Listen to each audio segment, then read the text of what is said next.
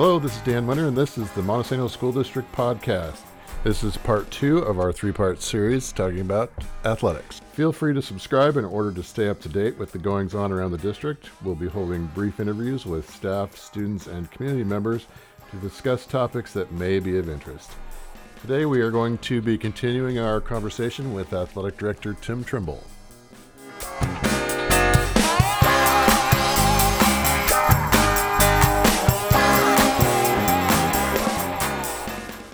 All right, Tim, thanks for being back on the podcast, and we will continue our conversation with all things athletic.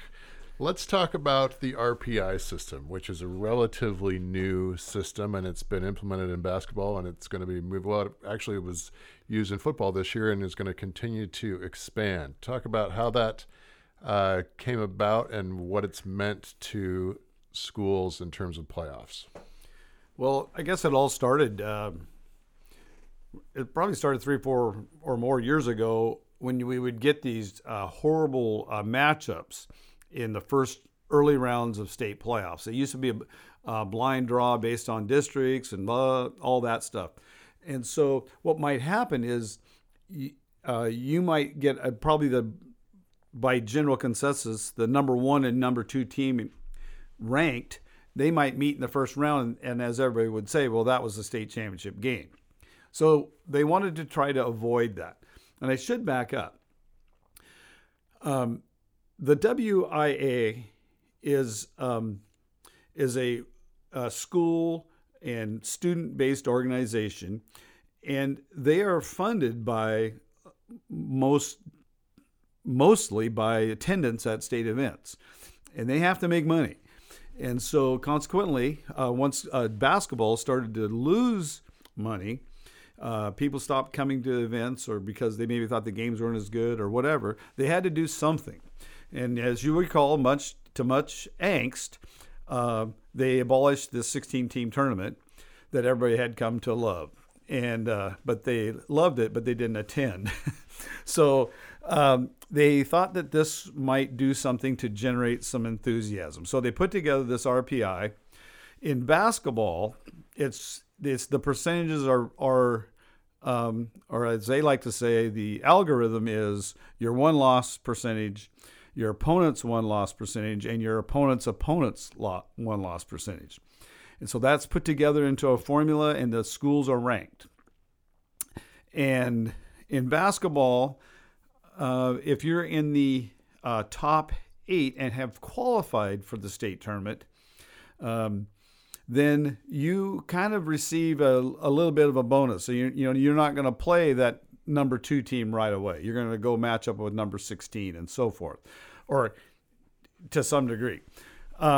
If you're 9 through 16 in basketball, you have to play kind of a play-in game, and then you get to go to Yakima if you win that. And if you recall, that's what happened to Montesano last year with the boys. They were able to win that game and went to Yakima. Top 8 then continue. Now, in football, a little bit different. They did not use RPI so much, but they put together a committee of people, supposedly old coaches, old athletic directors, current athletic directors, current coaches. So old is the key word there? Well, we don't want to use that word in a negative term. I was going to say experience. They didn't ask you. More experience. But they put those guys together, and then they seeded the teams rather than used an RPI. And they may have used RPI behind closed doors, but we never saw that. And so all they did was say, okay, well, we think Montesano in this case we were ranked number 8. Thus, we played the number 9 team, Mount Baker. My opinion was that the seeding was correct. That it was, even in the 1As, we had a little bit of everybody believed Royal was the best team when they got beat, and that's what happens in a tournament. That's why we play.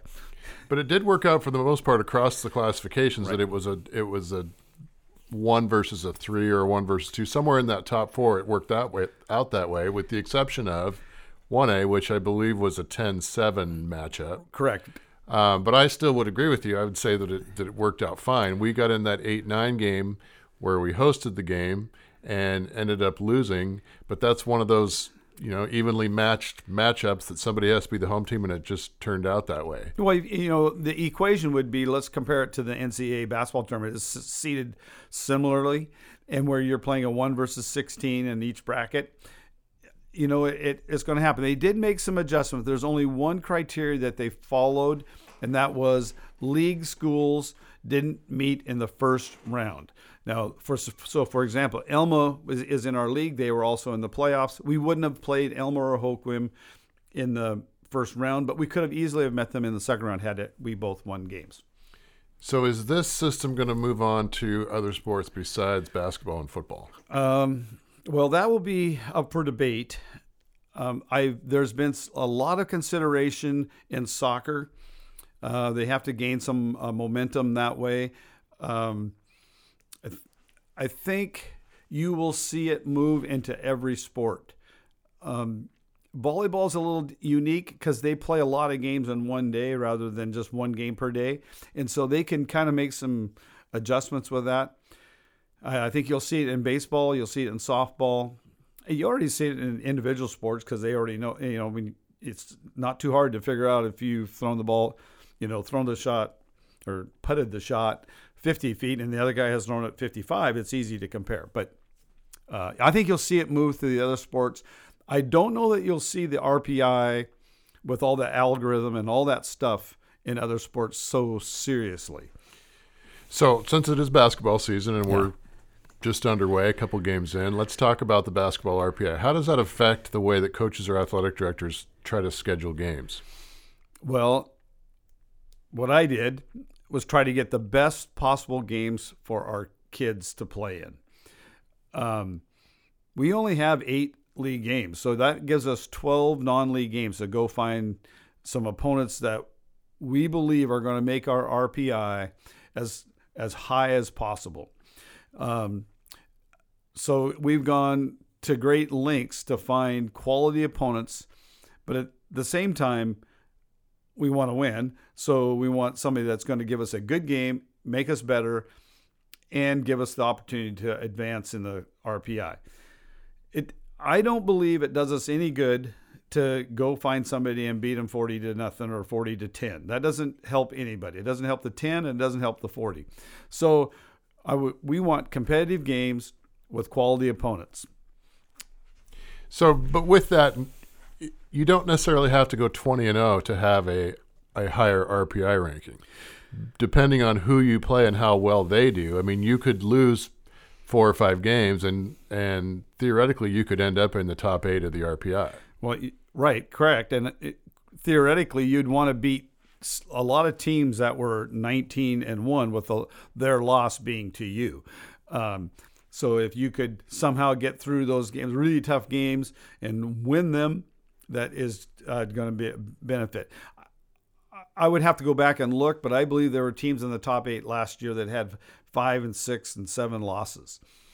Well, and you look at where we ended up with the boys basketball team last year, and a couple of years ago, the girls were in that top 8 situation where they didn't necessarily have to win. Last year, with the boys and the girls, we were outside of that spot. I think the boys were 14. Mm-hmm. Had to go play a team that had a lower RPI, and it worked out. So It's still, you got to play the game, and you got to do your best. But it does even the playing field, so to speak.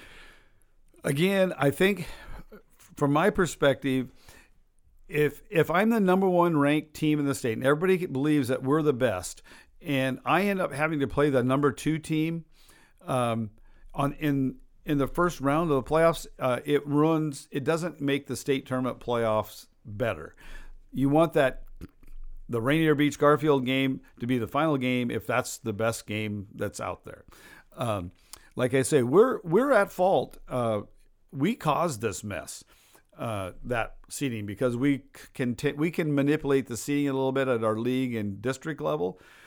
Maybe flip a coin for number 3 and 4 rather than play it. That causes issues. So you shouldn't do that, but we do it for ease and travel and money and all those things. So what about out-of-state games? What impact does that have on the RPI? Well, they use a system in Max Preps, And those games are counted, although you don't get the opponent's average. So, for example, our boys are headed down to Seaside. They're going to play Seaside, 2-time defending state champions. That was a good scheduling deal. So Can't take credit for that one, though, can you? So, Seaside continues to do well. Their record will be reflected in our RPI, but not Seaside's opponents. We could go on and talk about the merits of the 16-team tournament in many people's eyes. Just briefly, back not that long ago, it was an 8-team tournament, and it was a regional setup to get to that tournament, and it worked pretty well. Then it switched to the 16. It did give more schools a chance to participate. The problem has been, I think, in my opinion, when they went back to the 8-team tournament, the regional portion of that, it took a couple years for them to get that figured out. Now with the RPI system, that regional, if we'll call it a regional system, I think some people would argue that state has gotten to the point where it makes sense, and it's a pretty clear path that you can look at. Okay, here's what we have to do in order to get to Yakima in our case. Well, I would agree with all that. There's a lot of factors. If I'm the WIAA executive board, I'm going to look at things like how can you expect to make money if you're going to have to rent the Tacoma Dome at 9 o'clock in the morning and there's 50 people there? You can't. You have to make money. It has to be a financially stable tournament. And we see the improvement in regionals, because if we go to WF West or Centralia or Chehalis and play, our people will be there. But if we have to go to Spokane, we're not going to bring as many. It's just a fact of life. Okay, well, thanks again, Tim, for being here. And I think that we will probably have one more episode, because there's a couple other things I want to talk to you about, but we will save that for part 3 of this discussion.